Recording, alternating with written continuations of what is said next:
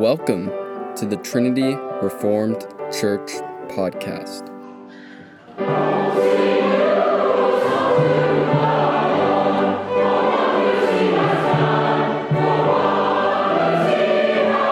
Exhortation by Matt Carpenter on Christmas Day, Lord's Day service.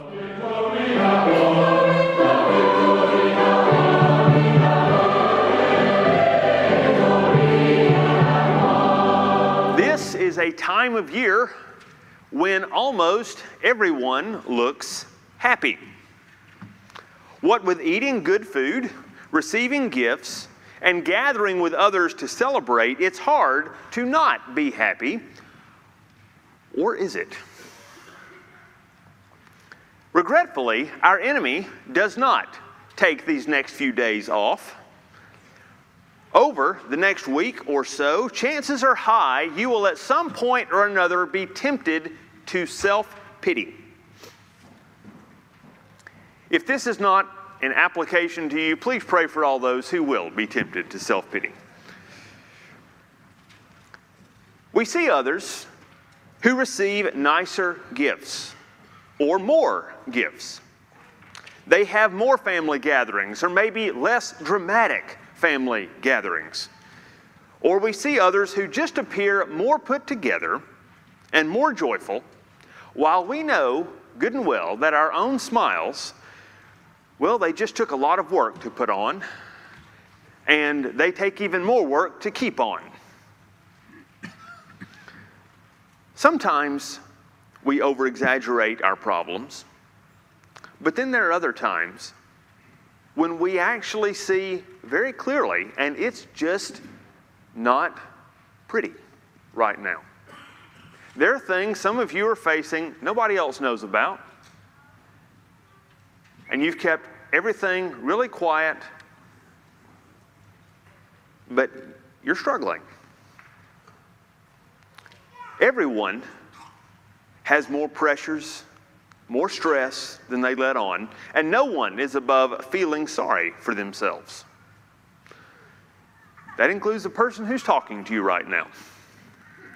So this is where we must prepare for battle. Christmas is the beginning of it is the next stage in a tremendous historical battle. The message of Jesus coming to earth breaks through our crusty self-pity and frees us to hope. The difference between the person who is genuinely joyful and the one who despairs is not the number of problems or the degree of their problems, but their willingness to fight the temptations to give up hope. If you are burdened this morning, begin by prayer. Confess whatever self-pity is there. Confess your sadness. I'm not saying feeling sadness is wrong. That when I say confess, I just mean tell it to your Father, the one who knows everything you're facing, who can relate, whose Son, when He came to earth, was tempted in all points in the same ways as we are. So confess that to Him. Confess your frustration. And then, as you have opportunity, if you have a friend, talk to a friend about some of these things, but not all of your friends. That can be a temptation as well. When you talk to one friend, it's okay. When you talk to a bunch, it's called complaining. But then, thirdly, change the focus off of yourself and on to others. Bless the people God puts in front of you. And right now, it's going to probably be your family, and it could even be some of the people that you're not naturally as inclined to bless right now. That's God's order. This is His gift. He's given you the grace you need to do these things. He's not saying, deal with it, kid. He's saying, I love you and you're mine. And I'm going to give you everything you need to do what I've called you to do. So trust yourself and your feelings to the living God who loved you and gave Himself for you. Thanks for listening.